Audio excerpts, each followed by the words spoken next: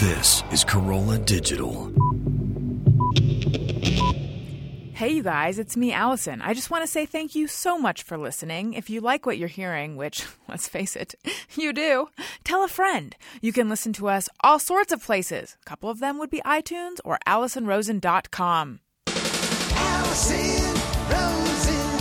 Alison Rosen is your new best friend. Alison with her the good times never end. Alison Rosen, doing the wavy pencil dance again. Alison's your new best friend.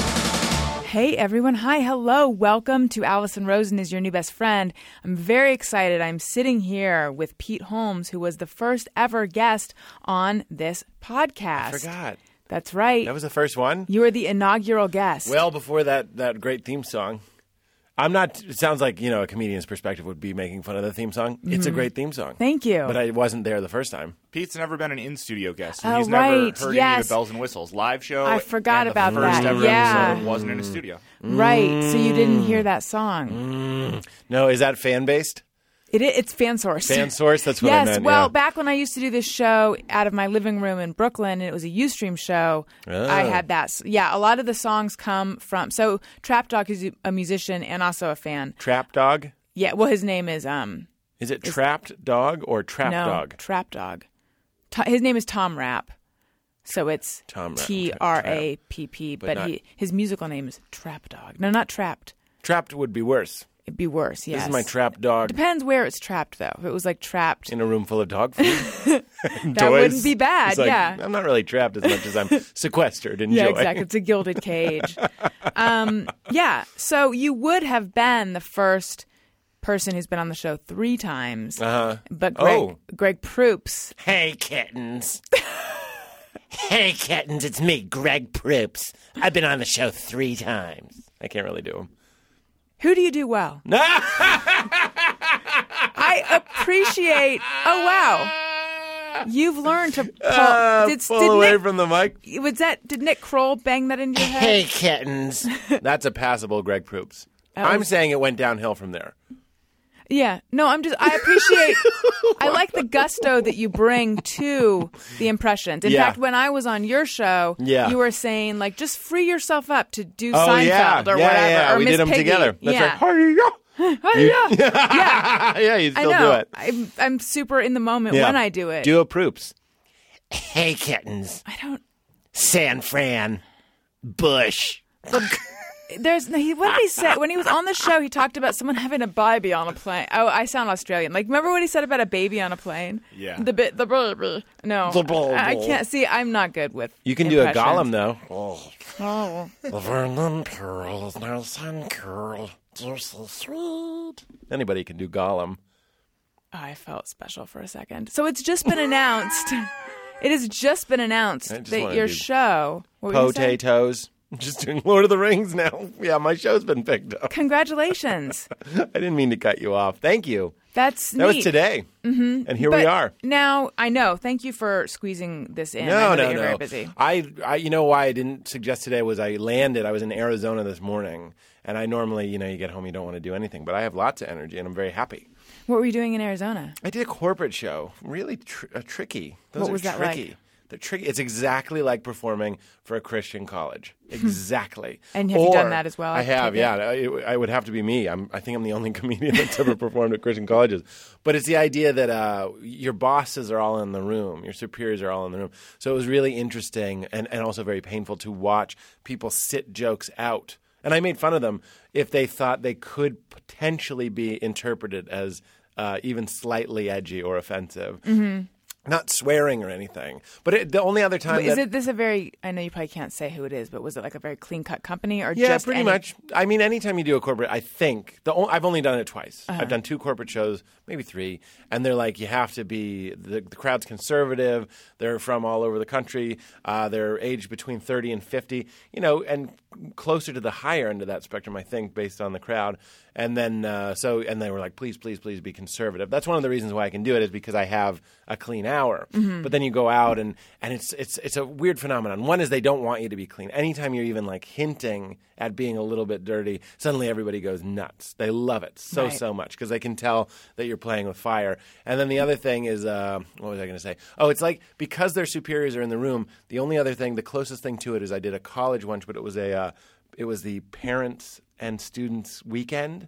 So you're sitting sandwiched by your parents. Nothing is funny. Right. You don't know what you can laugh at. You can't laugh at a sex joke or drugs joke. I don't even have really jokes like that. You can't even laugh at like anything. Well, really. it just sounds like, I mean, it's the reason that comedy clubs are dark because otherwise people get self-conscious. That's right. And this sounds like a very self-conscious environment. Yeah. You don't want even if there's like a large group of people in a comedy club, that will destroy the idea of organically creating like an anonymous situation where everybody can just become one thing called the audience with a capital A. Now, this isn't an audience. This is a group.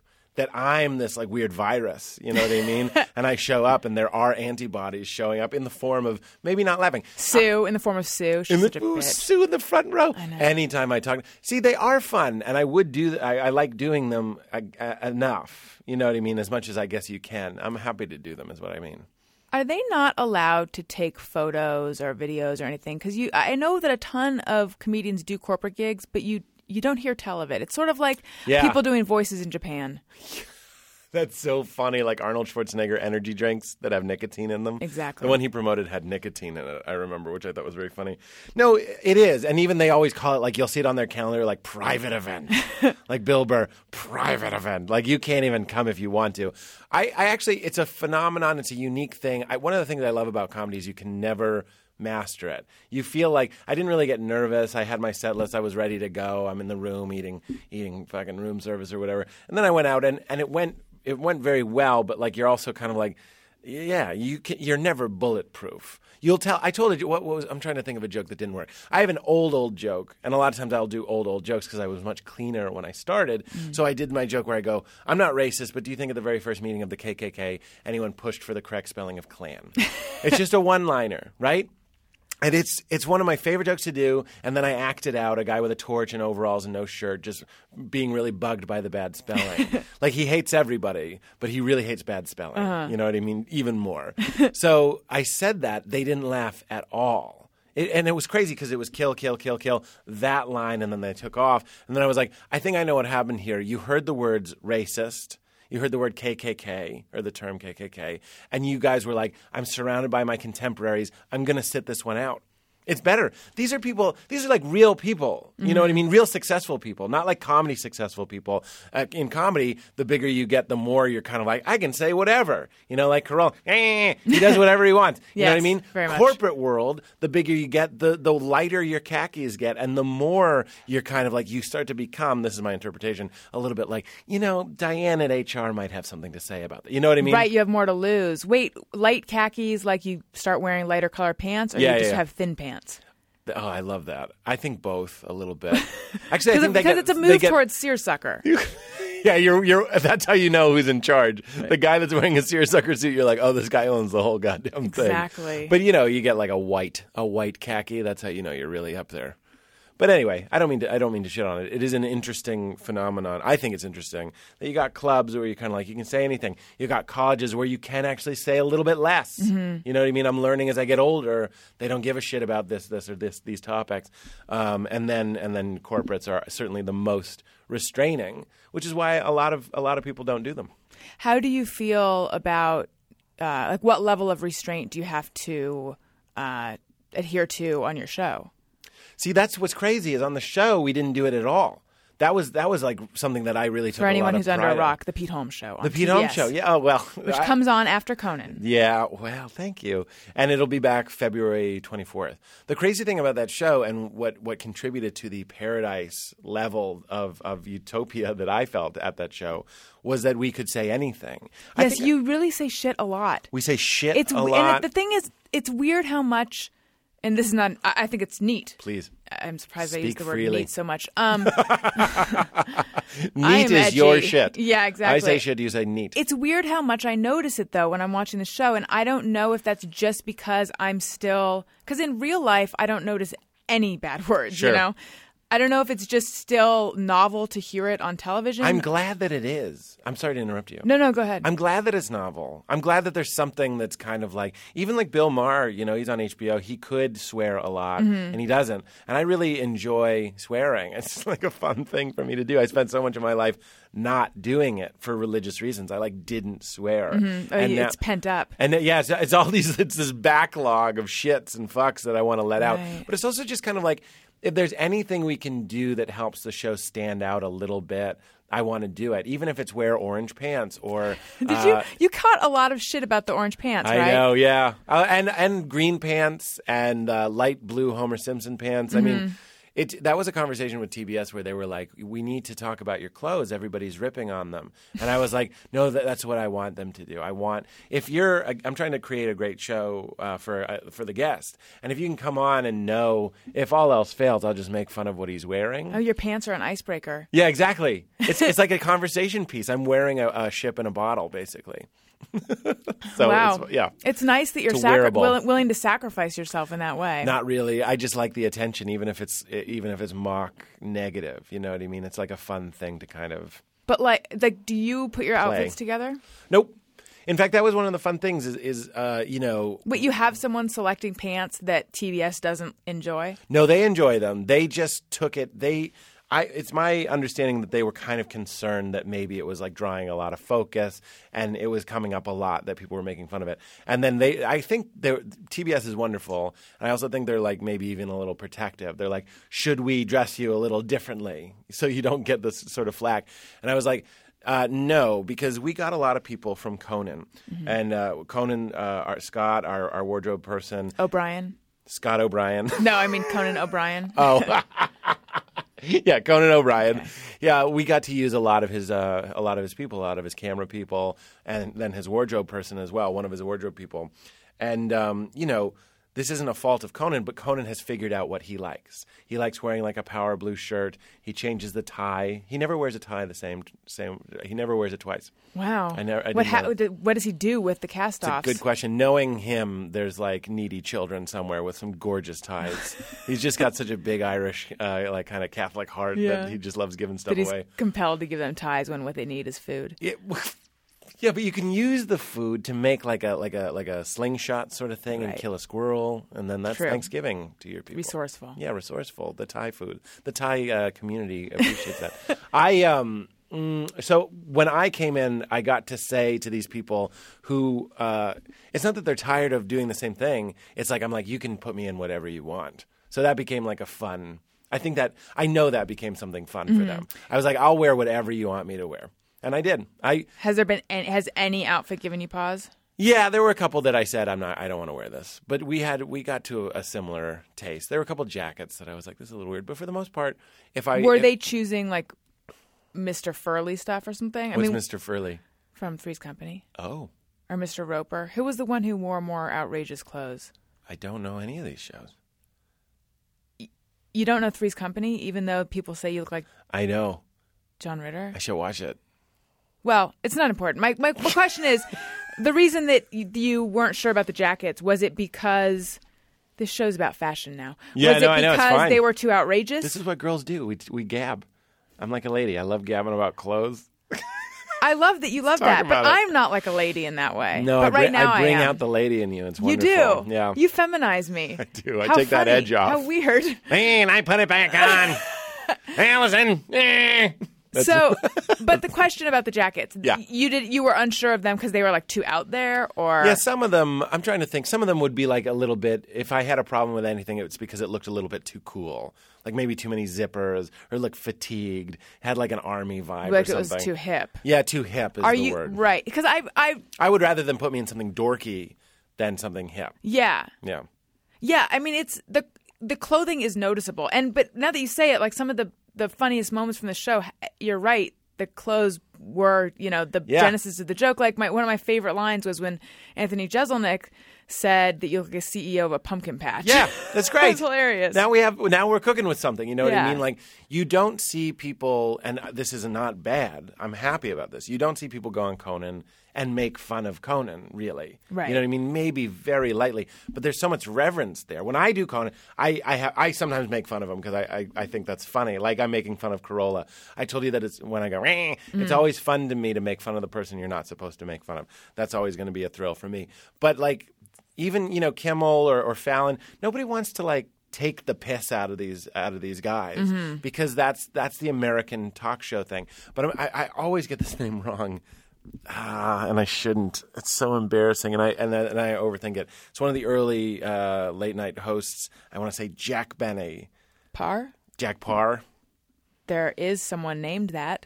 I'm looking to the research Jack department. Jack Benny? Mm-hmm. Okay, it's Jack Benny. I'm so glad I was right just because I'm supposed to know. You know what I mean? Well, now you have to, I'm supposed to be like, oh, yeah, I'm an expert in late night all of a sudden. I believe it's Jack Benny that like got a lot of his friends and his guests to make fun of him, specifically how cheap he was, if I'm getting this correctly. Yeah, I think that is Jack Benny. Okay, good. Jack Benny. That's what he was Everyone known for. made fun of him for being cheap. Obviously, in real life, he wasn't really cheap, but it was like a fun thing to do. And I was like, let's take the host down a notch. Jon Stewart, can you imagine if someone made fun of Jon Stewart? You just wouldn't do it. I think Jack Benny, that was the joke where it was like your money or your life. I'm thinking. Yeah. That exactly. One. So, I just think that's a fun thing. I wanted to bring some stupidity back to the host. Like I don't want to edit it out or smooth the edges if I don't know something. I said many times in interviews, I was just like, why is the host supposed to be like infallible? Why is he supposed to be like a spokesperson for whatever he's talking about, or a genius, or have read every book? Like, what if I'm just like, I haven't read the book? Let's talk. I didn't read it. Like, yeah, it's so interesting because a fallible host is Colbert, but that's a character. Yeah, there you go. I think that's very smart. I think that's very interesting. So we're trying to just, and honestly, it's kind of the only thing I can do. It's just be myself, and myself is there's a lot of vulnerability, I think, there. And that's why I'm like, yeah, make fun of the clothes. And make fun of me maybe not knowing some things. Because the clothes are this is the last thing I'm going to say about the clothes. Different than what you wear in real life, though, right? Yeah, no, I wear very muted. Somebody was like, are you colorblind? Somebody said that to me recently. They're like, are you colorblind? Not because I wear like mismatching things, but because I wear a lot of like dark. I'm wearing a black T-shirt, a black jacket, and dark jeans. You know what I mean? Just because I'm like... I'm in favor of that because I'm tired of people trying to shove bright clothes up my ass. That's not how you wear them, first of all. Not up the ass, on the ass. Right. But you have sort of a hip style in real life. Oh, I like where this podcast is going. You really are my new best friend. And I was the first one, so I got first dibs on you. I know that you have not always had this hip style. Oh, I suspect. How do you know that? Because I saw you perform in New York years ago. Was I wearing, as Mulaney said, billowing khakis? I can't. You said I looked like a divorced man before I got divorced. New Balance shoes, billowing khakis. I can't remember. I think probably. Mm-hmm. I had a real college T-shirt right. problem too, because you do a college and they give you a T-shirt. Mm-hmm. I've since taken that out of my rider. But I used to just exclusively wear shirts from schools I had performed at. You may have been. Would you have worn like a button-down shirt? Yeah, but like ill-fitting. It was like a work. What do they call it? Not a work. When people not a workshop, but a thing. A special, like a industry thing. Showcase. I think it was like a showcase at Ars Nova for Generate. Oh, I remember that. Yeah. I would Do have you remember probably what you thrown wore? on. Yeah, I probably would have thrown on some sort of. You know what's interesting is I was just hanging out. My brother, I was thinking about this today. My brother made these really funny T-shirts. I think they're called Dr. Holmes.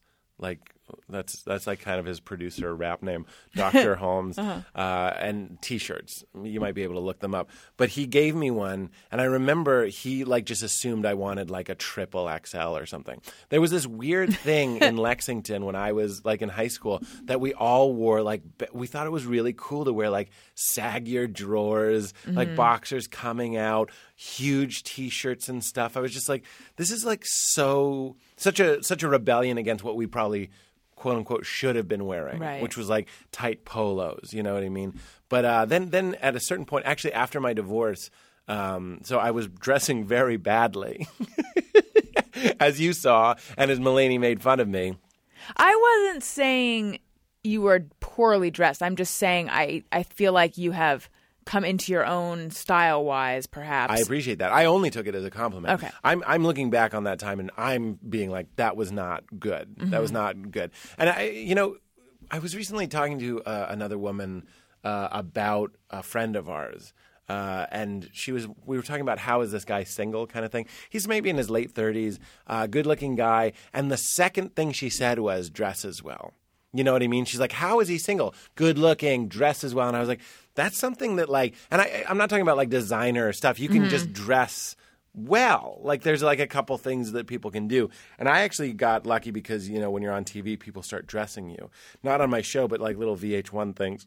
And stuff, and then I met some stylists and stuff, and they were just like, just go get these like 5-6 things, and you'll be in business. And a big thing was dark pants. Like those are in, and they have been for a long time. I was exclusively wearing pants that looked like light blue, like I should be picking pumpkins. You know what I mean? Or blueberries. You know what I mean? Just like doing some sort of sun work in the sun. Right. They were like, just get a darker pair of pants and stop wearing, Steve Carell's New Balance shoes from Crazy Stupid Love.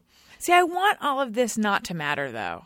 I want to live in a world where none of that matters, even though I know just that's wear totally... robes and stuff? Yeah, I just want it always to be what's... I know this is completely unrealistic, but it feels better to me, the idea that it's really just what's on the inside that counts. Sure. But you know what's interesting to me is that what's on the outside is often a reflection of what's on the inside. True. So that's why when Mulaney says you dressed like you were divorced, that's true. I was talking today about somebody, and we were talking about somebody that we really want them to get their shit together. And I was like, I think about them sometimes, and I think about them thinner and tan. And then he goes, oh, just happy. I just want them to be happy. And I'm like, yeah, no, that's why I said thin and tan. Like, not everybody, don't get me wrong, especially in Los Angeles, a lot of tan, thin, miserable, shallow, empty people.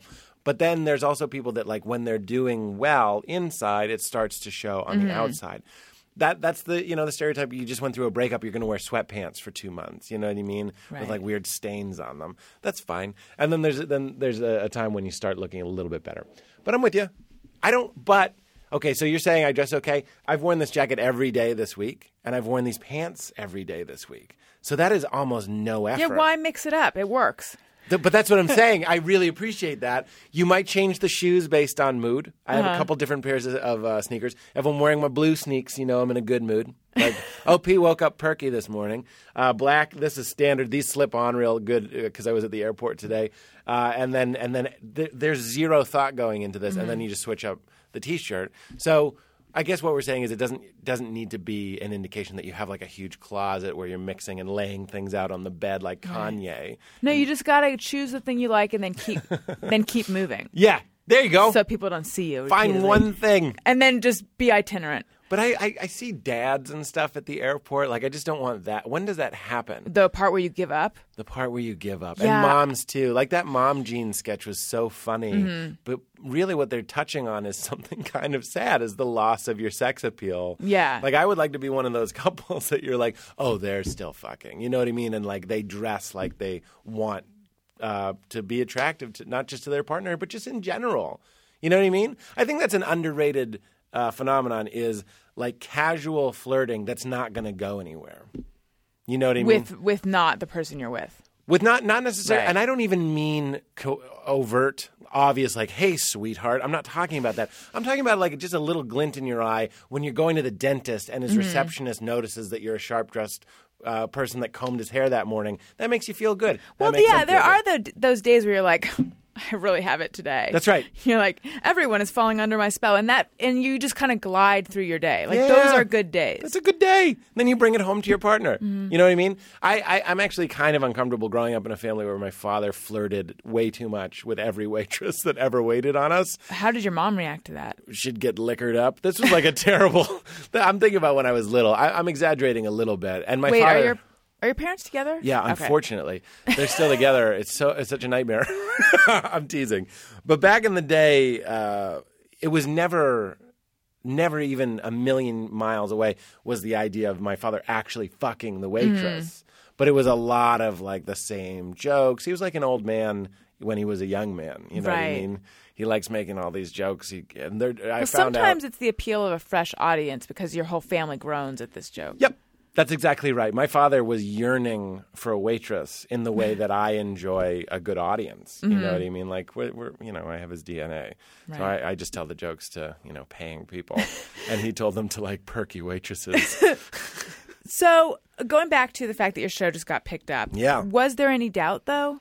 Yeah, of course there was. It's interesting when things go well, and I really didn't pay attention to the ratings just because I try and control what I can control. You know what I mean? And I can't really control the ratings. I guess you could. Did that take a discipline to not pay attention to it? No, I found it quite easy, actually. Really? I didn't watch the show, and once I was done with the show, I was done with the show. I would watch it in cuts, you know what I mean? But then I didn't go home and like watch it or live tweet it. I was often in bed, to be honest. We were starting work at like 7 a.m. some days to shoot, so I would go to bed. But so I didn't always watch the show, or I will watch it online the next day. But like I kind of tried to distance myself a little bit, and that's something Conan said. He was like, "Do the show." He's like, "You can be in control of like 70% of it, and 30% you're going to have to let go and let other people edit it, let other people put the music together, and all that sort of stuff. So control what you can control." I couldn't control the ratings. I knew we had a funny thing. We made the pilot, and everybody was like, "We're going to hear immediately. Your phone is going to ring immediately." Like people in the know who don't exaggerate were like, "That's such a good pilot. It's going to go. We're going to hear soon. We're going to be on soon." Then it was a year later. You know what I mean? A year. I didn't realize it was that. It was an American year later. I was in a full 12. Yeah, a full 12 months. A hard 12. And I was in a Thai restaurant on Valentine's Day alone in Canada eating when I got the call. And by that point, it had been so long that the feeling had almost been like scrubbed out of it. I was just kind of like, I just wanted relief kind of either way because walking around with that uncertainty is hard on you. I figured out that this is what they pay you for. When you look at like a TV salary, it's not the show. You know it's what the I mean? abuse. It's the waiting. It's the uncertainty. Yeah. For lack of a better word, it's things like abuse. Yeah. Again, I don't think anybody deliberately abused me, but like. But is there also an element of perhaps you weren't like overjoyed when you got the news because it feels like you've almost been sort of like strung along for so long. There's a little bit of like not animosity is too strong, but like I sometimes think that in Hollywood. Like I remember, sorry, I'm jumping around. Please. I remember Sandra Bullock gave some acceptance speech where there's something she said about like, and to the people who don't like me or something to that effect, like, sorry, but I'm still here. And I was like, oh, yeah. Who the hell doesn't like you? You are America's sweetheart. Yeah. But then with the realization that, but everyone in the public eye has haters and da-da-da. Yeah, and yeah. there's probably been a zillion roles that we don't know about that she didn't get. And Yep. just at a certain point in this industry, when you have success, there can be so much resentment built up that everyone thinks that you're on top of the world, but you feel like so many people didn't believe in me. Right. And I'm always wondering where is the "we did it" moment. When's the moment on the beach where you kind of do the In slow motion, you yeah. punch into the air and spin?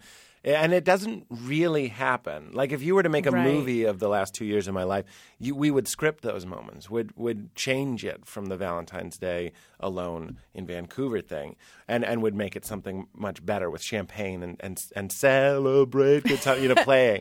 But you know what it is I think you put it so well is that the things that we build up to thicken our skin, I look at it like cobblestones, and we're building this little turret to like live in that fits just us. And the trick of show business, the trick of really any business, one of the tricks of life, I think, is to put up enough cobblestones to protect yourself from some of the unimaginable crippling agony and despair that if you got a real strong dose right to your heart, you might quit. So you got to have some protection.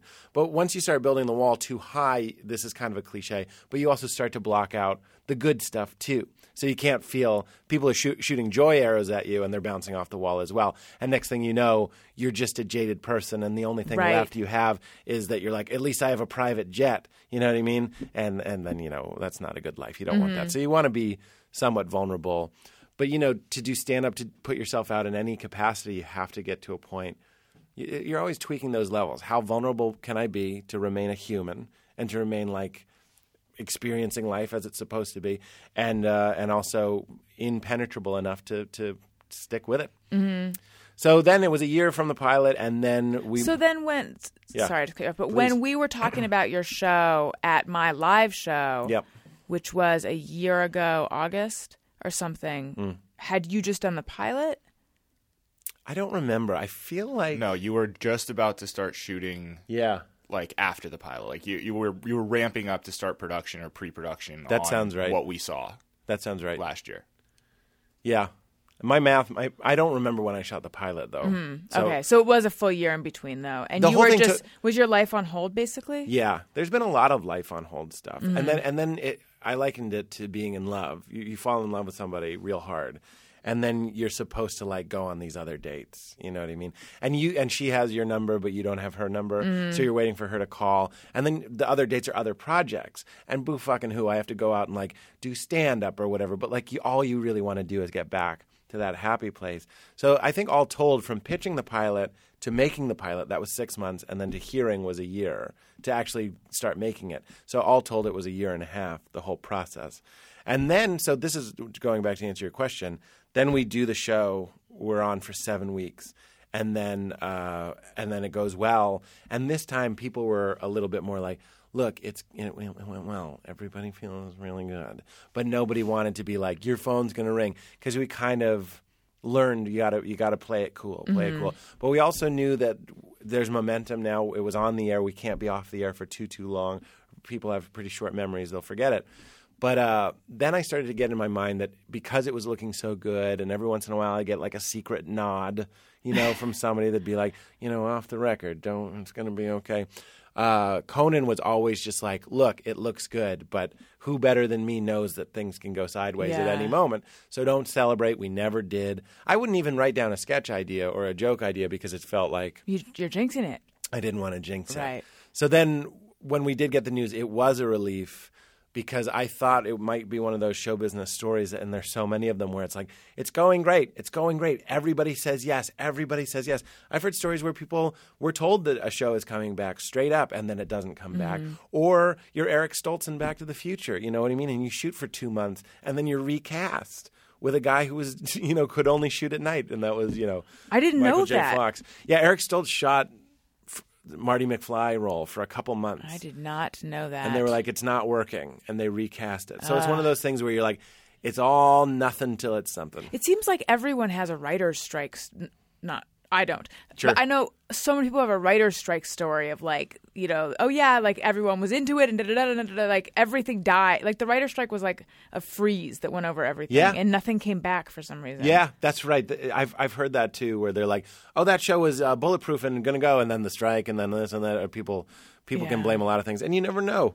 It's just like when something looks so good, you don't want to Last Action Hero it. You know what I mean? Like the publicity is so great, and Schwarzenegger couldn't be bigger, and then no one went and saw it. You know what I mean? I still remember the McDonald's Happy Meal for Last Action Hero. So anyway, we didn't want to count anything before it hatched. So then when we got the news, it was good. It was, of course, very good. So your opening monologue is not topical. Yes. Tell me about that. I just feel like, first of all, we had to shoot all our episodes in 5 weeks, which meant the most topical we could get was like a holiday or like daylight savings time or these things that were happening. So we couldn't really go to the news. We weren't day and date. Eventually, if we're on long enough, we would maybe go there, maybe start going to a place where we could use the news as a jumping off point to talk about whatever. But I watch so many of these late night shows and I love them, but I didn't think there was necessarily a need for another guy with his his take on the news. Because I had this moment where I was on an airplane, and I love Fallon. I'm not shitting on Fallon in the least. I think he's fantastic. But somebody was watching him on the little screen seat next to me, and the sound, so I couldn't hear it. But I knew what was happening. You know what I mean? Like, it's such a format that, here's the setup, there's the punchline, you know what I mean?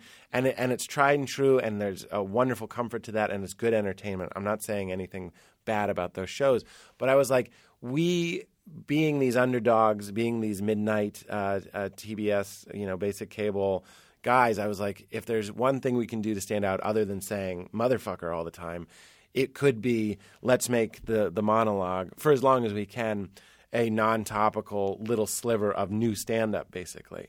So if we wanted to do I think my favorite monologue of the first 28, and the goal, sorry to sidetrack, the goal of the first 28 was to really introduce me. So we wanted every monologue to kind of be about who I was on some level. That would win points. Is it informative to either my perspective or my life? And I think my favorite one that we did was one about how I owned up to the responsibility I had in my own divorce. And I think my favorite line was, I said, "Oh yeah, another late night host doing a monologue about his fault in his own divorce." And then I yelled, "They did it on Kimmel!" Right? But that idea of let's take something that everybody is familiar with and then try and surprise them a little bit. Mm-hmm. Instead of showing them how well I can also cook this very difficult dish, what if we're just like, fuck everything and just give them sweet potato French fries? Sweet potato French fries. What am I, a foreign exchange student? I'll have sweet potato French fries. Those are a thing. Yeah, I guess they don't say French fries. You could just say fries. Right. I really blew it. But yeah, I think that was my biggest fear. Was that we wouldn't be able to do it. But then the writers really, towards the end especially. Wouldn't be able to do it because you would begin running out of things? Yeah, start running out of things. That's everybody's concern. Is they're like, even Conan has kind of hinted at the idea that is not something you can do forever. What has he said? He's like, he'll say something like, "I'm curious to see how long you can do that before you have to start going to something topical." This is a man who's done it for but he's done it for 20 years. Mm-hmm. So he knows for however many hundreds of hours of television and monologues alone, hundreds of hours of monologues, he knows the idea of day in and day out. So, we're a new show and we're still going to do that. But, there are people that do similar things. Ferguson, Ellen kind of do things that are a little bit their own speed. And it was just so liberating for me, as also one of the writers of the show, of course, to just be like, we could do it about anything. I was hanging out with Joe DeRosa, who's a good friend of mine, and he's one of the writers on the show. And he was like, "Holmes, I was at the movie theater the other day, and the guy got an old guy ripping the tickets." I was like, "That's a monologue." He goes, "Old guy jobs." And I was just like, yeah, you're right. Old guy jobs. I love a show where we can get in a room and we just talk at the beginning of the day. We would just talk. It was one of those things like, don't look directly at it. We all knew what we were kind of trying to do, which was come up with a monologue idea. But we're trying to mask it, almost like a religious ceremony. Don't look right at it. We're just chatting. And then I would at some point go, "That's something." Or someone else would go, "That's something." Something like old man jobs, and go, "Let's write old man jobs." And then we start writing about old man jobs. And then actually Joe and I talked about it, and we're like, they're very similar to young man jobs. Like your first job is very similar to what could be my friend's dad your last job. Weirdly worked at TJ Maxx. Chris worked at TJ Maxx. Yeah, sure did. When he was young. TJ Maxx. Get the max for the minimum.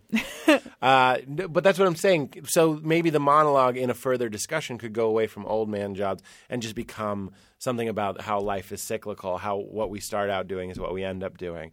Or maybe it'll just be about old guys, like the kind of old guy I want to be. When you're a new show and no one this is something that Dimitri Martin told me. He said, is that a name drop? He's not that. I mean, he's famous, but he's not like. But it's a name drop, but it's not obnoxious. Okay, good. Yeah. Brad Pitt told me that Dimitri told him. now you've achieved obnoxiousness. He said anonymity is power. He told me that when we were hanging out at the Comedy Cellar, where I've never performed, but he and I were just hanging out there. That's kind of a name drop. The Comedy Cellar? When we were hanging out at the Comedy Cellar. Yeah, that name drop, that had more of a name drop effect than Dimitri Martin. You know why I feel the same way? Yeah, that's why. Because that place is still intimidating to me. Right. And it was even more so then. And I never performed there, but he wanted to go there, and I wanted to hang out wherever he was going. I was handing out flyers for the Boston Comedy Club, which was near the Cellar, and then we went in and we just talked. And it was just one of those pivotal moments for me. He was talking about how when people know what and who you are, you have to kind of live up to that. Or people will be like, he's really breaking away from what he used to be. Like, So he was like, I'm this one-liner guy, and I do this, and I have the guitar, and I have the harmonica or whatever. He was like, you're an open micer, basically, and you can do whatever you want. And I was like, holy shit, he's right. Similarly with the TV show, now there's a little bit of a precedent to continue doing what we're doing. But what we're doing is just figuring it out in front of people. Because I really want everybody to feel like, oh, this is a show that we were involved in. Because we are listening, the things that people like, not like reviews or tweets necessarily, but what's working? What do people like retweeting and I, you know what I mean by the difference between like a comment like you suck or retweeting it. What went viral? What did people enjoy? What killed in the studio? I imagine Wash My Damn Towels is pretty popular. It is. It's not huge. When Really? people, It's one of my faves. It's so absurd. I love that you even know what it is. It's so nice. I'm a fan. I really appreciate that. I'll tell you what Wash My Damn Towels means to me. Wash My Damn Towels is a bet we do about how whenever I'm in a hotel, which is true, they have the sign that says, be green and reuse your towel. And then I point out a way that the hotel's not being green. And then I go, how about this? Wash My Damn Towels. But then there's like a dance and there's dancing, lights. And the boys come out to Wash My Damn Towel boys. Yes. How did all of that come about? All the dancing and stuff? Just the whole thing. Like, did it start as... Yeah, how did the idea come about and the way it played out? It's great because I wanted to tell you that anyway because it's such a weird idea. You're like, stop interrupting me. I was going there anyway. No. In fact, I'm like, God, I'm talking so much because I haven't talked to anybody today. This is the point of this is for you to talk a lot, though. Oh, so okay. Keep Unlike going. my own podcast where I talk this much as well, and then they're like, I can't wait to hear from the guest at one point, and I'm like, shut up. No, I actually hope to learn to let the guest talk more. Anyway. I did Wash My Damn Towels as I think it might have been a tweet a long time ago. I took a picture of it. And then after that, because the truth of that bit is I respond like Monique. I respond like a comic view comedian. Not necessarily a black comedian because they have white guys on there too. But it's a style. Like of a catchphrase. And a sass. How about this? Wash my damn towels. You know what I mean? And like saying it over and over is so fun. And being kind of like this button-up, boring white guy, I was like talking about on the podcast how envious I am of how fun it looks. To be like hamburger, you know hamburger? Hamburger, and I'm not going to have it. That's like his little catchphrase. You're right. You say it the way a sassy woman would say it. That's what it is. And so I start trying to do it as stand-up. And that's kind of how Proops talks. Hey, kitten. I know what you mean because it's fun. It's like a fun time at the movies. So I was like, where is the home of this joke? And that's one of my favorite things about this show is we can manufacture it. Because I started trying to do it in my stand-up. I had talked about it on the podcast, so I did it on the podcast. And every once in a while, someone in the crowd would yell out, wash my damn towels. And I would try and do it. And I would say, whenever I see that sign, sometimes I would just be completely honest and be like, I respond like a sassy black woman. People would often back away from that. They just don't know. Race is he making fun of it? Yeah. Is he mocking it? Really, I'm being completely honest. I'm trying it on and enjoying it. There's no judgment. I'm not saying it's better or worse. I'm just saying what a fun style of joke to do that I actually really do enjoy. I think Hamburger and all those guys are really funny. So I started doing it as stand-up, and it just wasn't working. Every once in a while, a crowd that really was familiar with the podcast would enjoy it. But for the most part, people were like, I don't know what the fuck this is.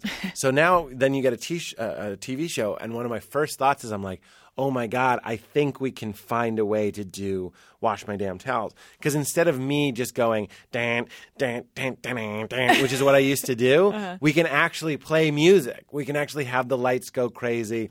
And it'll give people this nice, like, understanding of the tone we're going for that a single man with a microphone can't necessarily communicate. So the show became this catch-all. I'm a big believer in that type of recycling. A lot of the doctor sketches we did were New Yorker cartoons that I drew that didn't get bought. So it's like, fine, we'll turn it into something else. Wash My Damn Towels isn't good stand-up. Fine, we'll do it on the show. When you first explained how you saw it going, were people like, what? You know, that's what I tried. That's sort of because I know what packets look like. Yeah. And things like, I mean, not really, but I sort of have an understanding of that, and just trying to imagine that as it exists in the show versus someone trying to explain it or put it on paper. Well, that's what's really unfair about writing submissions and trying to express yourself in a packet or even trying to express yourself in a meeting to write for a show. It's not a perfect science. You know what I mean? Something like Wash My Damn Towels is just the host, you know what I mean, kind of jerking off a little bit, being like, we're doing this. New material Seinfeld, we're doing this. You know what I mean? But I mean, when you explained that there were going to be lights and dancers, were people on board with it? Well, I mean, for better or worse, they kind of have to be. My producer, Oren, who's one of my best friends and just a genius, liked it right away. He wanted to play with the sound and the music. And he was a big advocate in directing me in the stage bit too, where he was like, you can't shy away from it. You need to do, for lack of a better term, a more urban voice. Again, I don't think it's a black thing because there are white guys. I've seen Asian guys do that type of thing, but you can't act like you're not doing it. Do it. Do it completely. So he's a big co-author of the bit in that way too. But more to the thing, like I've read these packets. I was just watching this TED Talk I think a lot of people have seen about introverts and extroverts, and they're talking about how introverts often will have a better idea or more knowledge, just a better idea is the best way to say it, a better idea than an extrovert who can sell a poor idea, and that's often what people will go in, especially in this time and in this country. So that's not really great for comedy necessarily. Sometimes a writer might have a really great idea and he doesn't have a good way or a colorful way to pitch it. When I was a TV writer, I used to get in the script all the time because I was able to perform it. I'd stand up and do a dance and people would laugh and then they'd put it in the script. Oftentimes it would get taken out of the script because by the time you got to the stage, no one knew why it was ever funny in the first place. Mm-hmm. Isn't it? There's a I heard that. I thought they were about happening. to talk to us. Isn't it? I think in this society, there's actually no appreciation for the person that has the good idea but can't express it. I know. It's like worthless. You just get trampled. Yeah, it's just. Oh, what a shame that you couldn't execute it or couldn't express it. We would rather have a guy with blind confidence that's just like doing a bit badly than I don't know. Are you an introvert or an extrovert? It's so interesting. I was just going to be like, I'm not sure. I think people would think that I'm an extrovert, and I would think that I'm an extrovert. Like if you had to be like, which one are you? Because everybody is somewhere on the spectrum. But like, I don't like parties. I just started like surfing, which is very like quiet and like just sitting on your board. There's a lot of autonomy to it. Like your friend will go and catch a wave and you'll just be sitting there for 20 minutes while he has to paddle back. And you're like, this is the fucking best. I love it. I've very rarely had fun at a party. I go around feeling like people are like taking from me and I only have so much energy. I think that means you're an introvert. Well, those are my introverted qualities. Mm-hmm. But then that doesn't add up. What am I doing? Like I'm also compelled to get on stage and have people affirm things and make a show. That's like a real need. And that if I don't get that, I don't function as well. Also, when I surf, I'm bad at it, obviously. But like I need someone to push me, and I like that. That like makes me feel seen and appreciated. That feels kind of like I'm getting energy given to me, kind of like an extroverted thing. When I stand up and everybody like cheers because I finally did it, that feels good for me too. So it's both. But what kind of environment are you surfing in? The ocean, I presume. But where someone's pushed? Do you take lessons or? No, but the guys I go with have been surfing for many years. And you have a crew? I got a crew or a tribe or whatever they call them. Yeah. Is that what I don't know what it is. I read a book called The Tribes of Palos Verdes a long time ago, but I don't know if they're actually called that or not, or if it was about surfers. I don't know. From what I can tell, first of all, it's barely surfing. It's mostly floating and falling. And what I love about surfing is if you fall, you're just doing another sport. You're just swimming. If you fall when you're skiing, you're like an asshole with a broken leg. You fall when you're surfing, you're like, this is great. I'm in the ocean and it's great. So I really like that. So there's actually two guys that I surf with, and they're really, really smart, and we have great conversations. So you get like 5 things rolled into one, which is like you might get that maybe from golf or I don't know what people do, but like you're outside, you're getting the ocean, you're getting sun, you're getting social needs, and you're kind of like exerting yourself. So it's like a good day. You surf for 2 hours, and you're like, I did something today. Do you still do yoga? I haven't been doing it as much, no, because I kind of go hot and cold, and then I got real hot into this, and then I was doing yoga less. But I'd like to go back to it. You know why I don't want to go is because I'm afraid I'm just not in the mood for someone to tell me what to do. And now move into downward dog. I'm like, fuck you. I don't want to do this right now. You've changed. Yeah, I have changed. Now I'm just like, now the waves tell me when to go, bro. I don't know. It's much better. How's your love life? Pinging and ponging, baby. Ping it and pong it. Is that about your love life or is that about this podcast? Just about the podcast in general. Yeah. My Which, by the way, I was so happy to see that line was on. You were on Marin. Yeah. And you said pinging and ponging. Oh, that's right. And you tweeted like, it to me, didn't you? Or I tweeted it to you? No, I think I asked you, did that come from... It did come from us. Yes. Because I thought, oh, wait, is this something he's been saying for years? No. But it came from... I know that betrayal where you find out like that funny joke that someone's been saying is actually a Simpsons line. You're like... What the fuck? I thought that was our thing. And you see it on a TV show. Right. No, I said it as a reference to our episode, which is a lot of fun. My love life is good. I have love in my life. I'm not – I guess the short answer is that I'm a single man. The longer answer is that I am seeing somebody, but it's long distance. Oh. So she lives in Northern California. So I see her like every – month and a half, 2 months. But, it's somebody that you can text and stuff. But it's also somebody that I'm aware that she sees other people and I see other people, which is new for me. I'll tell you that can go one of two ways. There's times where I'm like, fuck, I'm currently in a fuck that time where I'm just kind of like, I would just rather be with her. I enjoy her. I'm in that like lovey place. Mm-hmm. That has nothing to do with her. That's just like my season. You know what I mean? I actually know exactly what you mean. Right? That's interesting that you can recognize it has nothing to do with her, though. It doesn't have anything to do with her. That's a She's good always realization. great, but I'm just like, that's where I'm at right now. And then there are times when I'm like, it's a really great feature to have someone who I remember I had sex with somebody else, and we didn't. Unfortunately, we didn't use protection.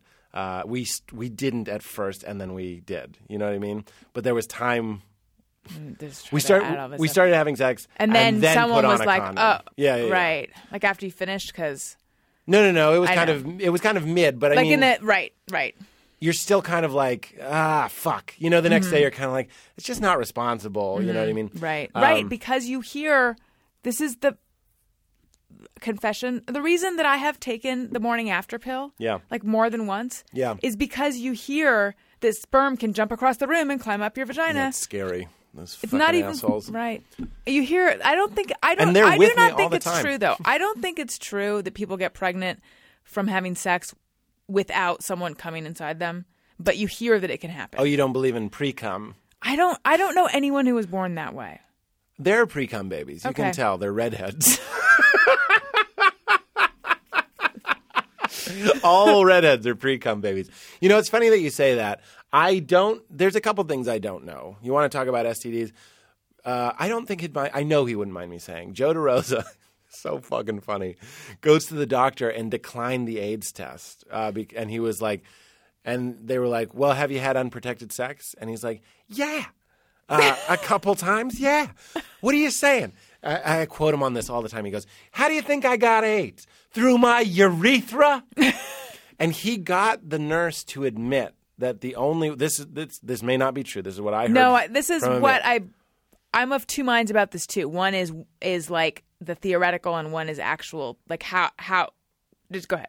Okay. Yeah. It's just like he got the nurse to admit that the only way he would have gotten AIDS or HIV causes it. HIV would be if he had an open wound on his dick and had sex with a woman who had HIV. He was saying, as long as I don't come inside of her, because that's when the suction, I guess before the dick ejaculates, it sucks in a little bit and then it shoots out. I don't even know if that's true.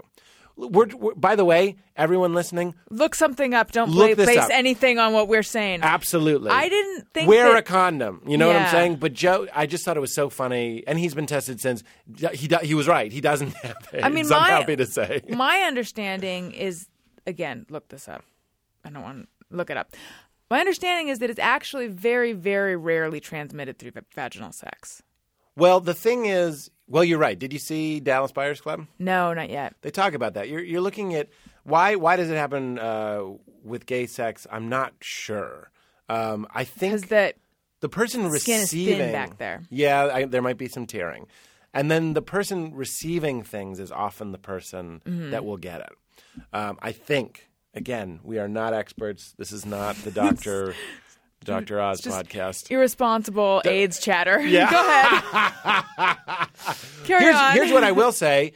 This is irresponsible. You do hear things like this. Jack Nicholson in Rolling Stone, very famously, he said AIDS is a gay disease. These are his words. Mm-hmm. He's like, and I love the gays, but you're going to tell me and Warren Beatty, who have had sex with thousands of women unprotected in the 70s and 80s and didn't get AIDS, and you're going to tell. Now, that's his own personal experience. Right.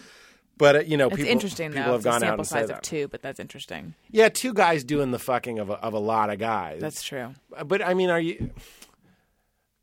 I would love to have been the interviewer and been like, do you think you've had sex with somebody with HIV? And would you? Right. I mean, if you're going to say it's a gay disease, then would you have sex with a woman with HIV? I don't think you would. Absolutely not. And I keep saying this. Maybe it's me like being in political show mode, but I'm like, wear a condom. You got to wear a condom. But this goes back to what I was telling you. Yeah, so you started to have sex, and then in the middle you put on a condom. So I briefly had sex without a condom. And then I was like, we were both a little bit drunk, and I was like, I get a condom, put on the condom, finish having sex.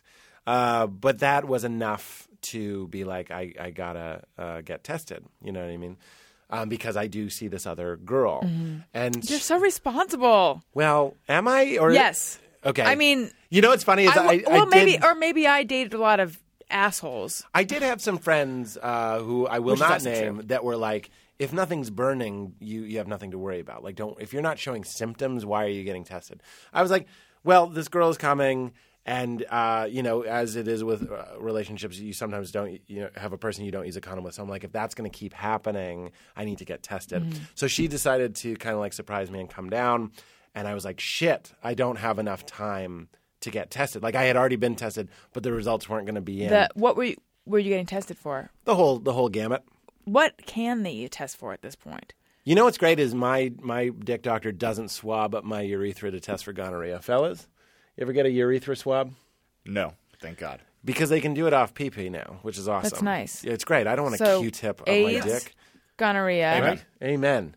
Also, a prostate exam is now that's not canon. recommended anymore. Really? Yeah. That's an insurance company thing, I suspect. I've had one, and it was worse than I thought it would be. Not the in and the out.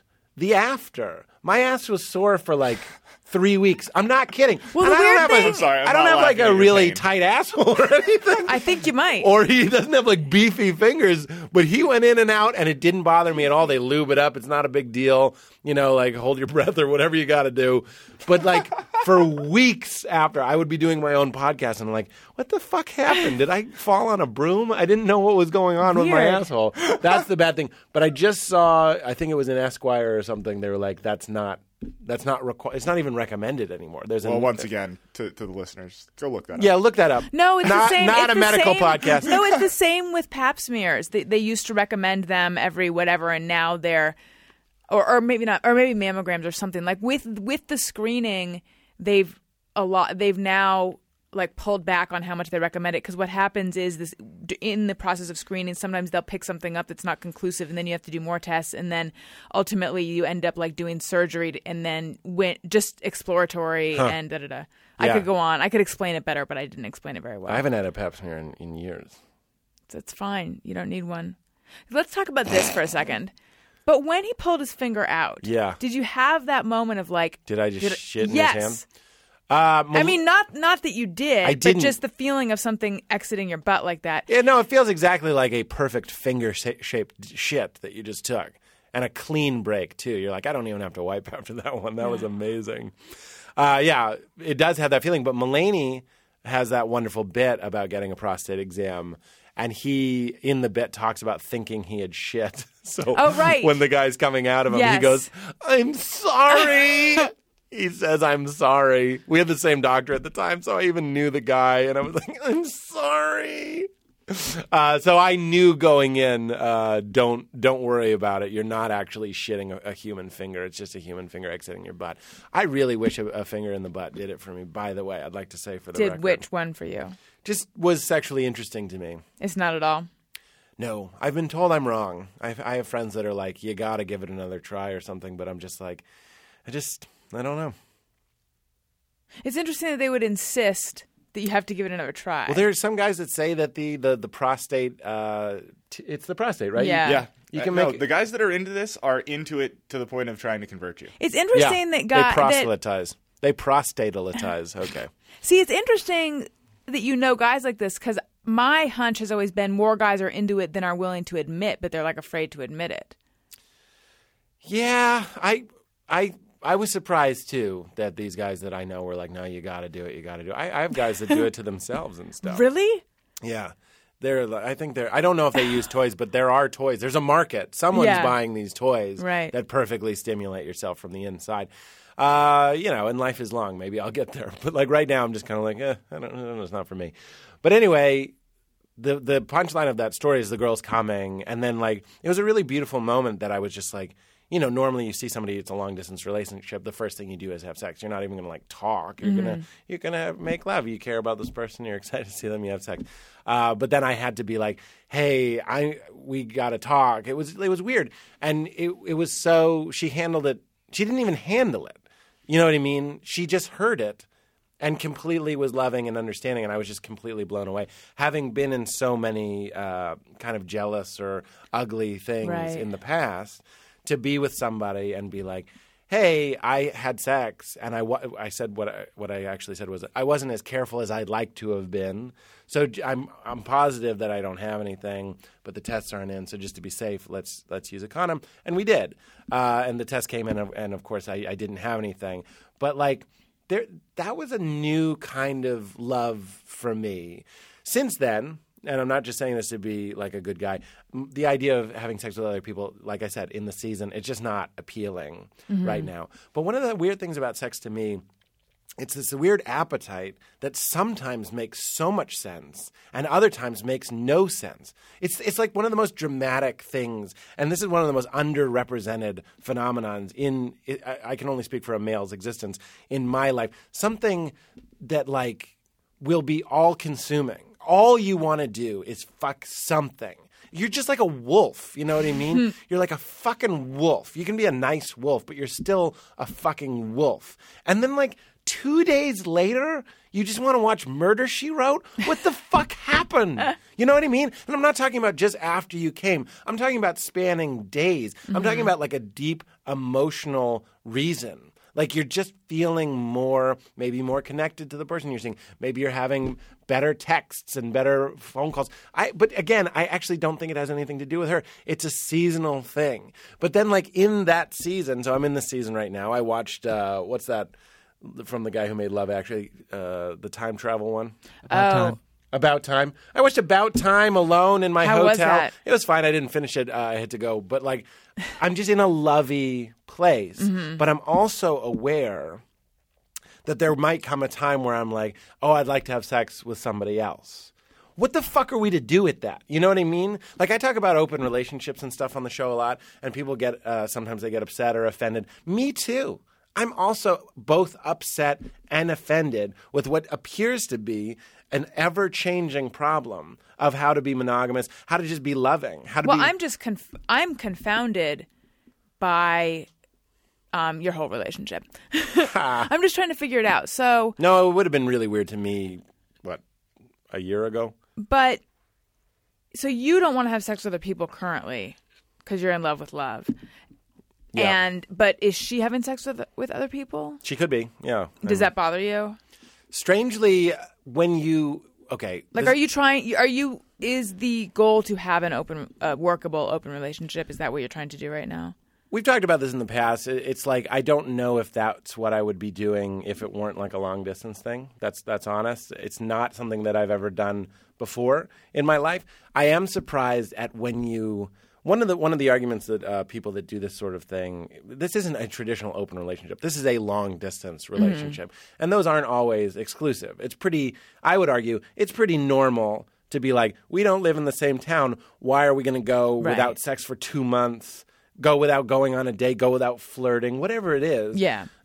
Just to only see each other. So that's what I'm doing. I'm not like a swinger, you know what I mean? But it is a little bit weird. I'm getting a little bit of a taste of what that might be like. So I have to think about her. Okay, let's talk about sex for real.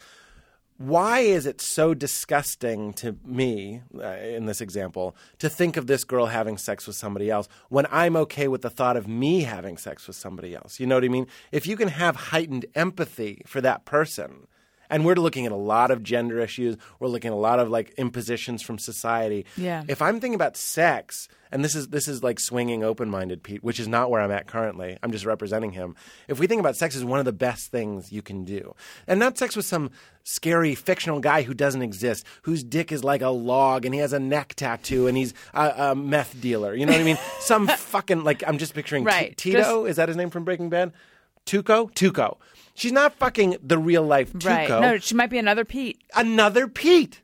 What if she knows another Pete, like a wonderful, loving guy? Your brother on this earth. That's what I'm saying. Somebody that I would also enjoy. Right. Why Somebody would you... that I would be like, oh, he's wonderful. Why would I want to cock block you? Yeah. But here's the answer. Because it's fun to feel like, even though you can't, that you do possess somebody completely. I think there's also something by its nature sort of exclusive and predatory about sex. Like, it's hard to think that is not a threat to my sexual relationship with her if she's having sex with another me.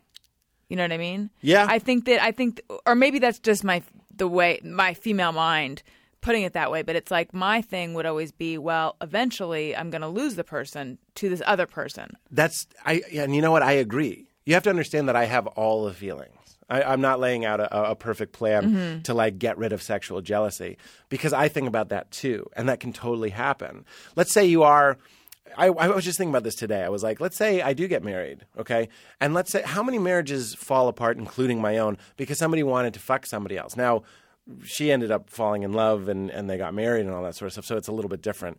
But like, isn't it better to just what if? Okay, let's start here. We're you and I are dating. And we get married. And then, like, in the modern relationship, it seems, as opposed to, like, the 60s, I could be like, you know, fucking Karen, Jesus Christ. And you would be like my hip wife, and you'd be like, oh, she is your type all day. And I'd be like, God damn. Like, and it would be like a joke between us. You know what I mean? Like 5 clicks up the road is me fucking Karen and you knowing about it and me being like, those yeah, are gigantic clicks. Those are great clicks. They're clicks, not steps. These are clicks. And the knob turns hard and slow. You know what I'm saying? But I'm just interested in it. A lot of breakups I've had were because you start to suffocate in the feeling of being owned. I told this girl, the girl that I see long distance, the main feature of what we have going, the main feature, because I'll go long bouts, months without having sex with somebody else. That's normally what I do, to be honest. I did kind of say that to sound like a good guy. I hate that Christian puritanical thing that I have, but I'll just own it. I do say that to be like, aren't I virtuous? But I'll go long bouts without sex. Because sex is bad? But I guess that goes back to sex being bad. What were we talking about? The main feature you guys have. Thank you. The main feature isn't fucking other people. That's not what I enjoy the most about it. The main feature is a subtle hum in the back of my subconscious that says, you are free. You don't belong to anybody. And I tell her that all the time. It's a great feeling. That's interesting. I thought you were going to say the main feature is the subtle hum in the back of your head saying, you are loved. There's someone who loves you. There is, yeah, and that's interesting.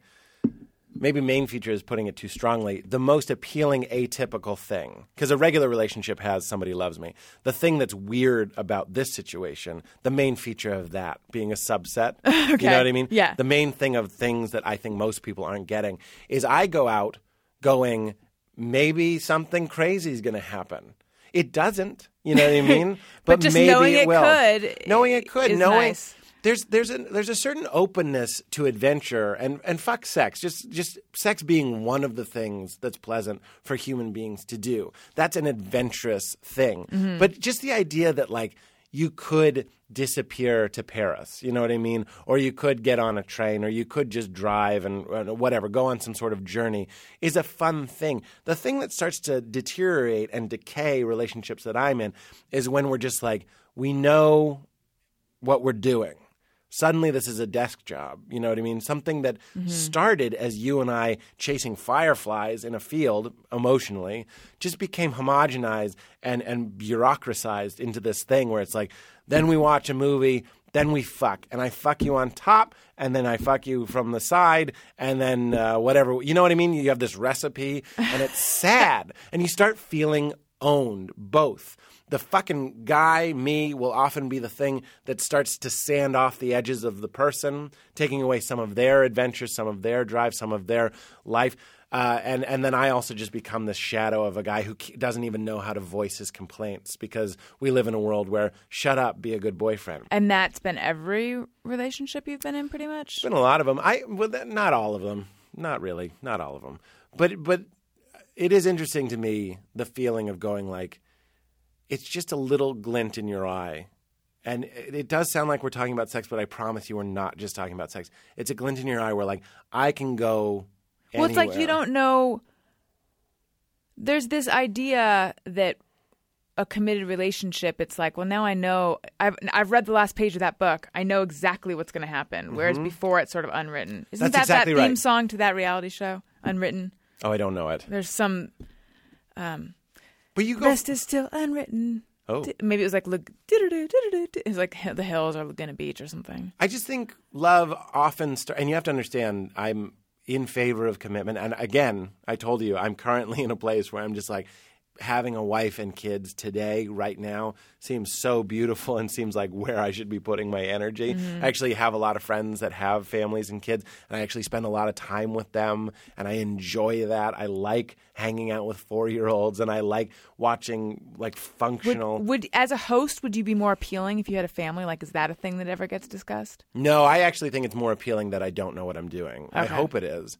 We talked about that. I was like, I'll be a single host. Most of the other ones are married in the sense that I'll be like, I could go on dates. You know what I mean? A lot of the hosts you'll notice do a lot of open flirting. There's just like an understanding that like it's okay that some people are being flirty even though we know they're married.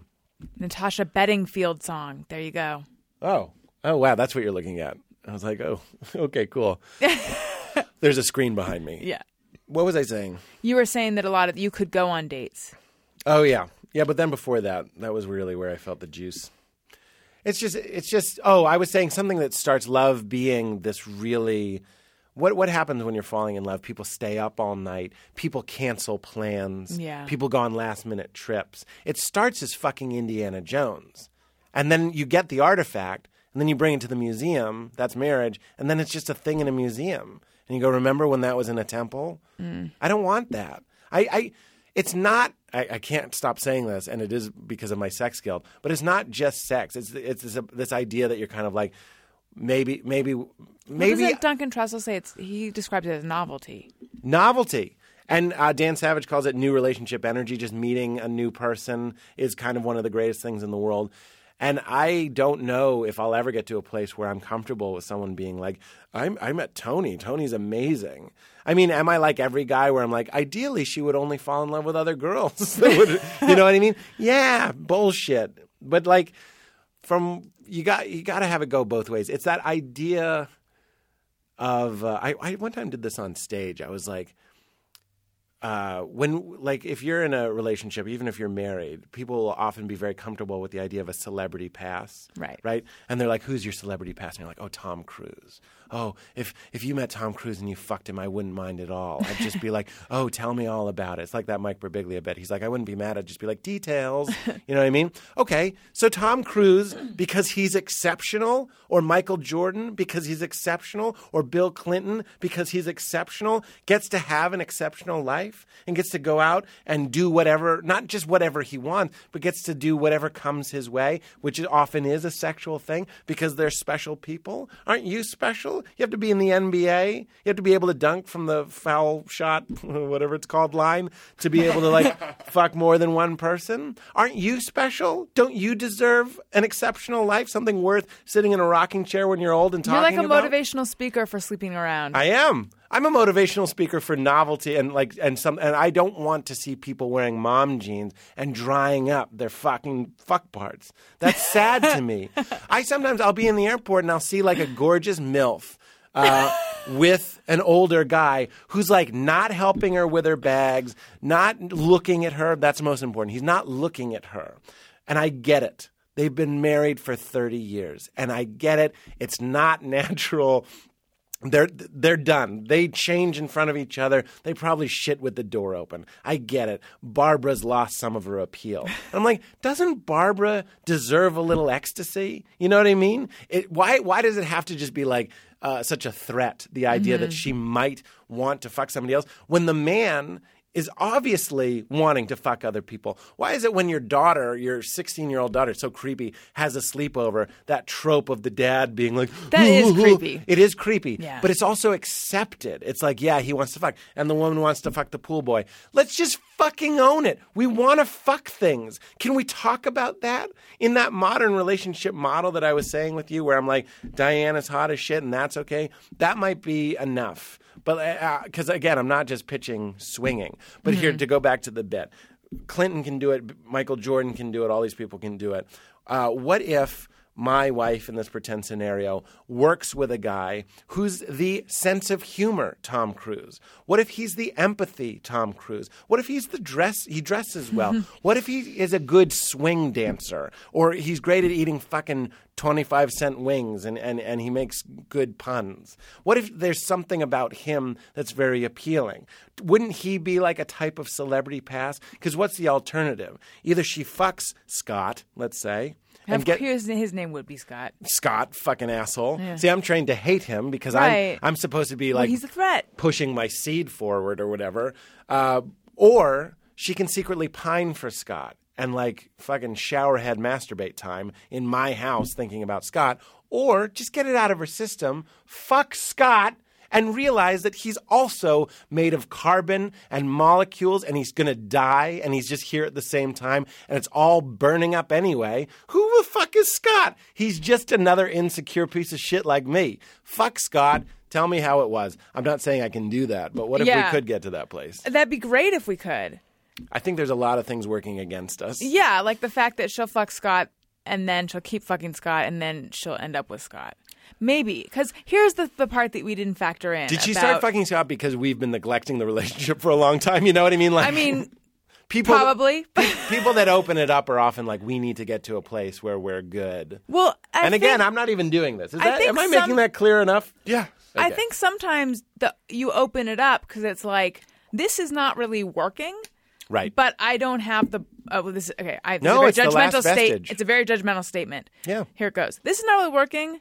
I don't have the balls to actually uproot my life entirely. So let's just see what happens. And then it makes it so that it's like this is much more livable when it's not the only thing that's I'm having sex with and that I'm looking for emotional, right. I think also in realities too, the Michael Jordans and Bill Clintons, those special examples that I mentioned, have access to more people. Well, what I was going to say is the reason they're allowed on the list and Scott isn't is because there's this knowledge that they'll go. Yeah. First of all, like you're going to have sex with Jennifer Aniston, let's say. But even if you did, I don't think it's going to turn into a relationship. Because she's busy. She's doing those smart water commercials. Right. It's a one-time thing. Right. Okay, so maybe it would be a one-time thing with you and Scott. You have to understand, I'm starting at a place that's way more sexually repressed than you. Yeah. And I like these things as thought experiments. Everything that I'm doing is trying to be like, what was I taught and kind of what's the opposite? And can we just put on that weird itchy robe? And sometimes it is uncomfortable. Like I said, right now that doesn't feel like what I'm after. But there are times when I'm kind of like, if you're really being honest, if you had some brain injury where you were like, what do you want? You do want love and commitment. And, the comfort, I actually get emotional thinking about this sometimes, is like having somebody that you really connect with on like a really base level, like a pheromone level, like the way that they smell and taste and look is just so pleasing to you and that you found them. Of all the people, you found each other. How did that happen? And then you actually liked me too. These are the best feelings in the world. And then to look at that person and to say, I love you, you're mine, you are mine, you're completely mine. And they're like, you're mine, you're mine. That's the best. That's it fills up all the emptiness. I know. Inside. It makes make sense. It's also it's a similar feeling of all-consuming affection that a baby and a mother has. To make it not it's sexual. so funny that, no. You just stole the thought right out of my brain. You're returning to a deficit that you've had since you were an infant. Yeah. That it's sort eaten. of Yeah, you're back in, and it is maternal and it is paternal. And the sooner we get okay with that, the sooner you can start having like a better, more fulfilling, a more honest relationship. It's nice for a guy to sleep on a girl's chest. You know what I mean? Why? Because you're a fucking baby man. You know what I mean? And that feels comforting. Tits are nice. They're also what fed you when you were little.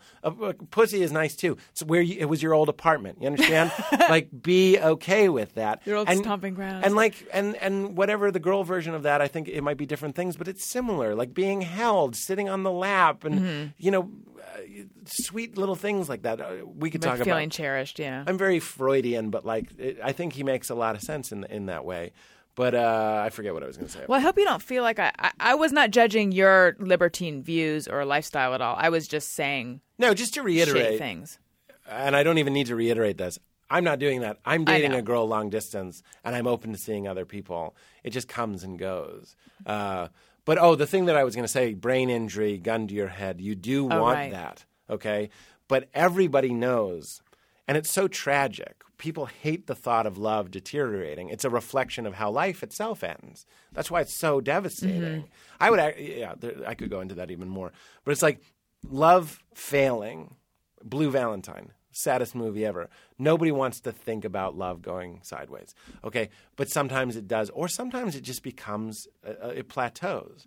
Okay, so if you're with somebody and you could give them something where they're really truly being honest. There isn't a guy, and I'm talking about, like, to make this fake place, it's all guys, it's all people you know, you're having beer, whatever mask you need to put on to be your most honest self. It's the end of the world. We're on a deserted island. We're just talking. It's never going to happen. I think we're on a plane. It's about to go down. Yeah, exactly. What is your absolute truth? I think most guys, maybe, I can't even say it. Most guys would probably be like, I would like love, and I'd also like to be able to fuck Karen. You know what I mean? Yeah. See, I just don't your biology. think right, and I don't think most women would say that. Yeah, that's interesting. I think some might, but I don't think it's. That'd be interesting. Ladies who are listening, what do you think? Well, they do say you also have if that? you read Sex at Dawn, they said that the women would do it. It's very difficult for us to separate you, Alison, from society and the way that we were raised, and I'm not here to say that I'm qualified to do that.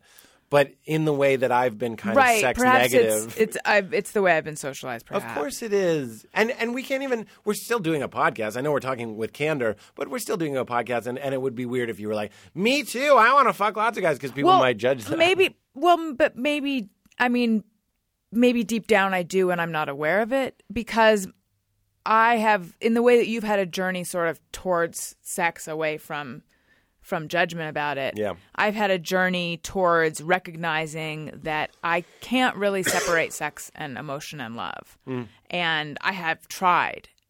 I think all women did. Women who were like, I can ask a guy out and I can da-da-da and I can, why can't I have a one-night stand? Why can't I sleep with him on the first date or whatever?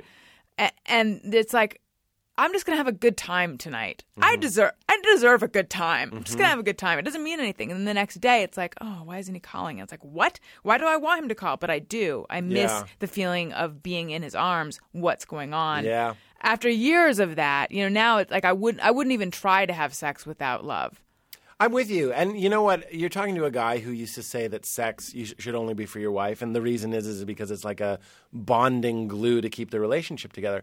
I do believe there's making love, and then there's like living pornography. You know what I mean? And there's everything in between.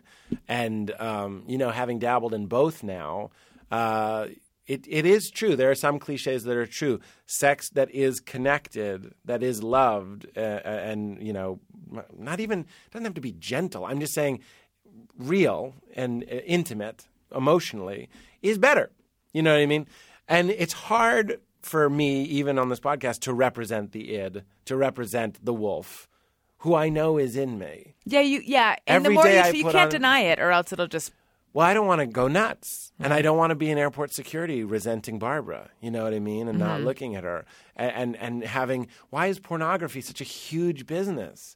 Because so many married dudes and not married dudes, but I'm talking about married dudes, are going and living out probably like huge fantasies, monogamous pornographic relationships with specific people.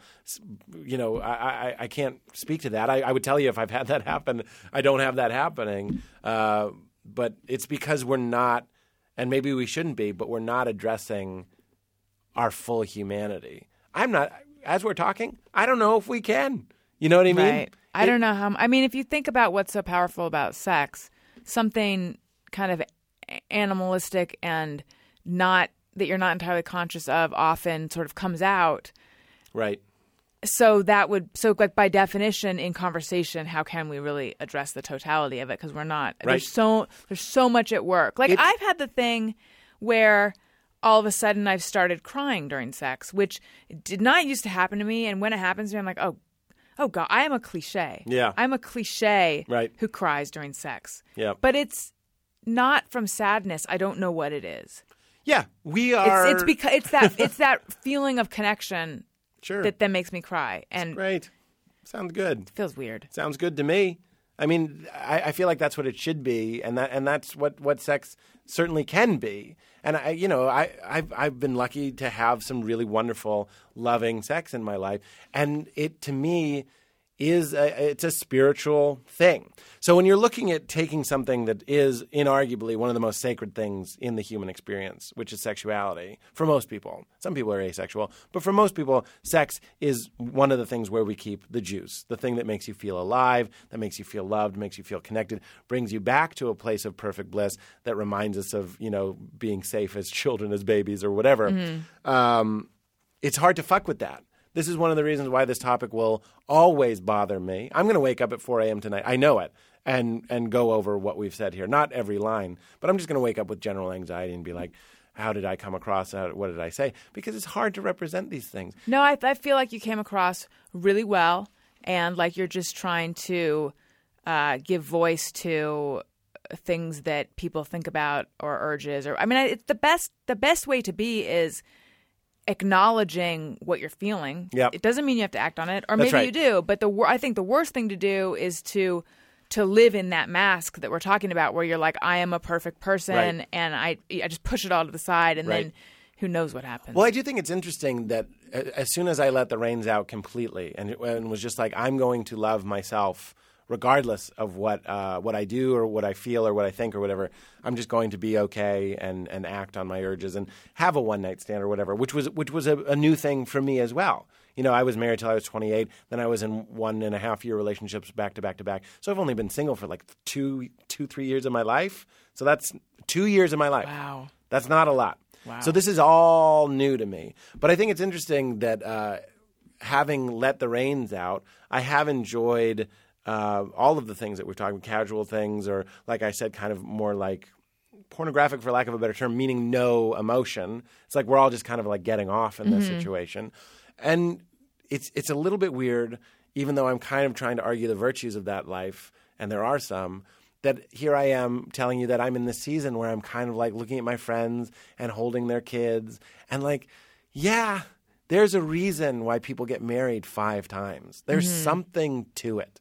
People keep going back to it. I would argue that the romantic love, and when you're connected with somebody and when you're in love, reflects the word God is not good enough, but reflects our relationship with God or the universe or just existence. If you're an atheist, just existence. And when it goes bad, it hurts so much because it reflects how you feel a disconnect from everything. But that's when it feels good, and I've said this on stage before, when you're in love, serendipities pop up everywhere. Songs on the radio suddenly everything is just like deep, has meaning, and it's because you're in the connections flow. And you're where you're supposed to be, and there's no more clear example than when you're with the person you're supposed to be with, and that's when you're like, we were just talking about this, and we were talking about Hulk Hogan, and I just saw Hulk Hogan. You know what I mean? You told me that story last night, and I've had shit like that happen so much. It's because when we're sometimes with the assistance of another person, you can feel your wheels like a train connect to the rail. and you're like, here I am. And that's why a devastating breakup, you feel like your train tips over and rolls down the hill, and you're like, I'll never be back on the track. And that's, again, I just want people to know, all the people out there that are for monogamy. A lot of married people don't like it when we talk about this. I get it. You know what I mean? When love is working, when monogamy is working, when family is working, it's a great space. And I like living in a society. I benefit from living in a society. It takes some of the edge off. I don't want to be in the jungle. You know what I mean? You look at Sex and Dawn, and they're like, oh, bonobos do this, and they have group sex, and they don't judge it and all that sort of stuff. I'm like, yeah, but I'm not an ape. I am an ape. Right. I am an ape. But we have this consciousness, and we have this evolution of our thinking that we can maybe take what we've been given and figure out what we want to do. But at the same time, you do have to yield to what's natural. So we're fucked. Well, Pete, we're fucked. out of time. We're fucked and we're out of time. Just remember, whatever you do, you're fucked. Thank you so much for doing this show. Fuck. We did not have time to do Just Me or Everyone, so I think what we should do is play the song and do just one. It's a tease for Just Me or Everyone. Sometimes I ponder on something I have thought or done. Is it just me or everyone? All right. I'm now just trying to find a good one. Let's see. Ryan Mulholland says, whenever I watch somebody measure something, I always think they're not doing it accurately enough. Huh. I don't have that. I'm actually the person who doesn't measure accurately enough. What are you measuring? Well, like if I'm going to go buy a bookshelf and I'm trying to figure out how much space is here, I'll just like kind of throw a tape measure near it and be like, I think and then I won't write it. You drive this guy crazy. I won't write it down, Yeah. and then I will have no memory of it or something. So I don't know. I don't do my due diligence measuring wise, but I am the person who does. And this is one of my worst qualities that I've actually just recently become kind of acutely aware of. It's easy for me to fall into a mindset where I'm like, no one's doing their job right or enough, or I don't even Daniel and I were driving somewhere recently, and we had received Boyfriend? Yes, fiance actually. Fiance. Mm-hmm. Fancy. It's a fancier boyfriend. I see the ring. Good Lord. Thank you. So You just say thank you. Thank you. I didn't compliment it. I was taken aback by it. No, it's lovely. It's lovely. now I feel self-conscious that I said thank you. No, you were right. Okay. I thought it was very funny that you knew what I was saying. Because that is what you want people to say is like, good Lord, look at that thing. It's amazing. So, and also I feel a little bit weird that I just I said boyfriend and then I corrected it to fiance. I think because, okay, I'm going to go down a rabbit hole for just 1 second. BFF, because boyfriend forever. These guys know that he's my fiance, and I was afraid that, like, if I didn't clarify, then somehow they'd be like, what, why is she letting it just... I don't know. I don't know. Anyway. No, it's a special thing. The reason we have that word is, so I had a color in my brain when you said, Daniel, your boyfriend, I'm looking at a green. And you're like, no, it's my fiance, and now I'm looking like a hard blue. Well, there you go. I completely changed how I filed that man. But so anyway. He's a class act. He's committed. He doesn't want to fuck Karen. He was but like, he won't. Yeah, you just take a left up there. What are we talking about? Karen. Just take a left up there. And then I was like, could you just read me whatever the directions we received were when we were driving? My point being, I was like, you're giving me directions and they're not good enough. Like, I have a thing in me where I'm like, just do that. Just do it right. I understand that. I hate that part of me. It's probably, there's some good parts to it. I guess, yeah. That's just taking care of business. This guy right here, even though I think that tells us a lot about him, you know what I mean? Like, I'm also the kind of guy that goes to the store and I'm like, I think this will fit, you know what I mean? But I'm also an idiot that has to return my bookcase sometimes.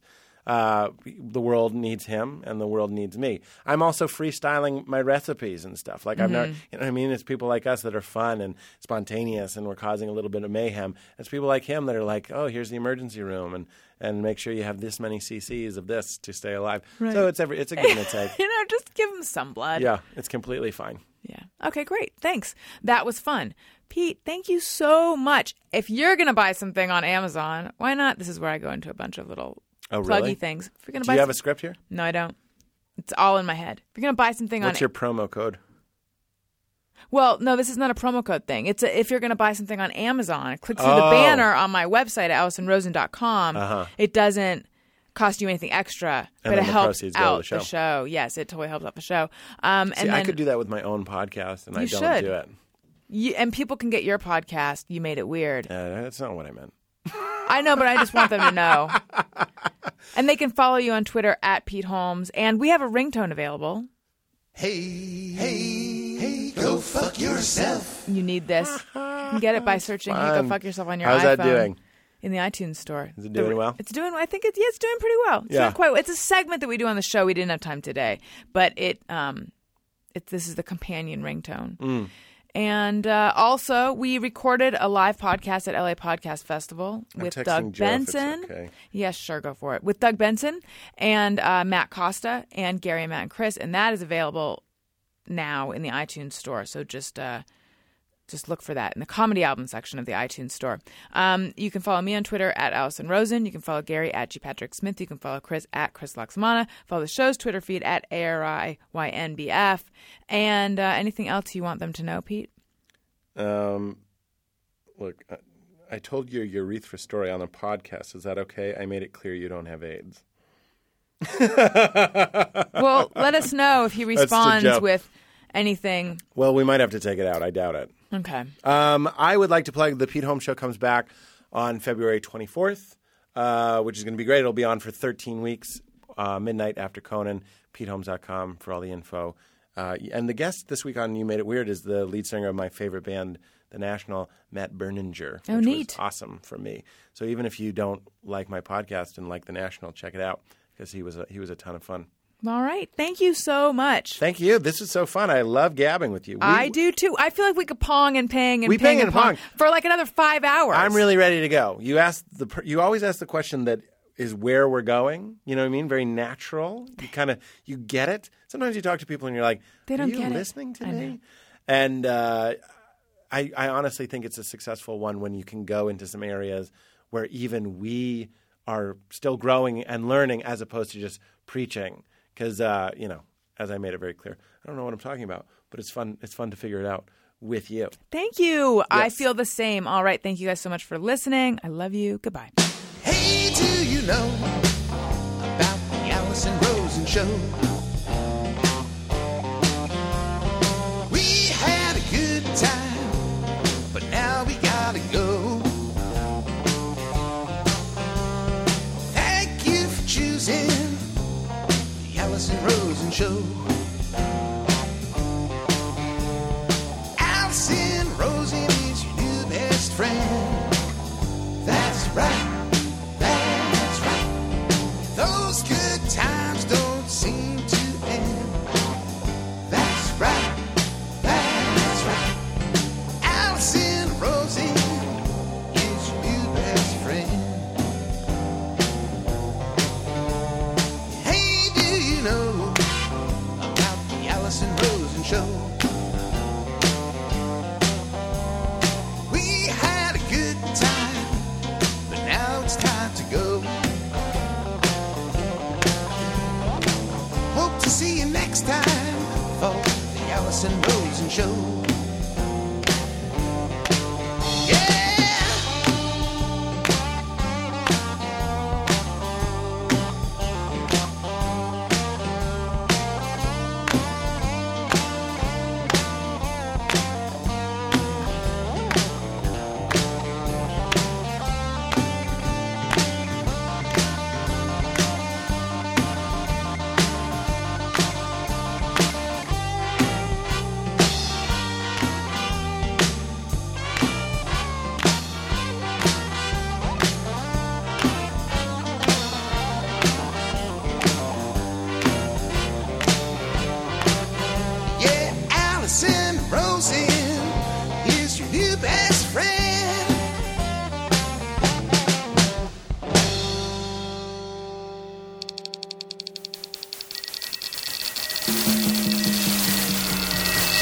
This is Corolla Digital.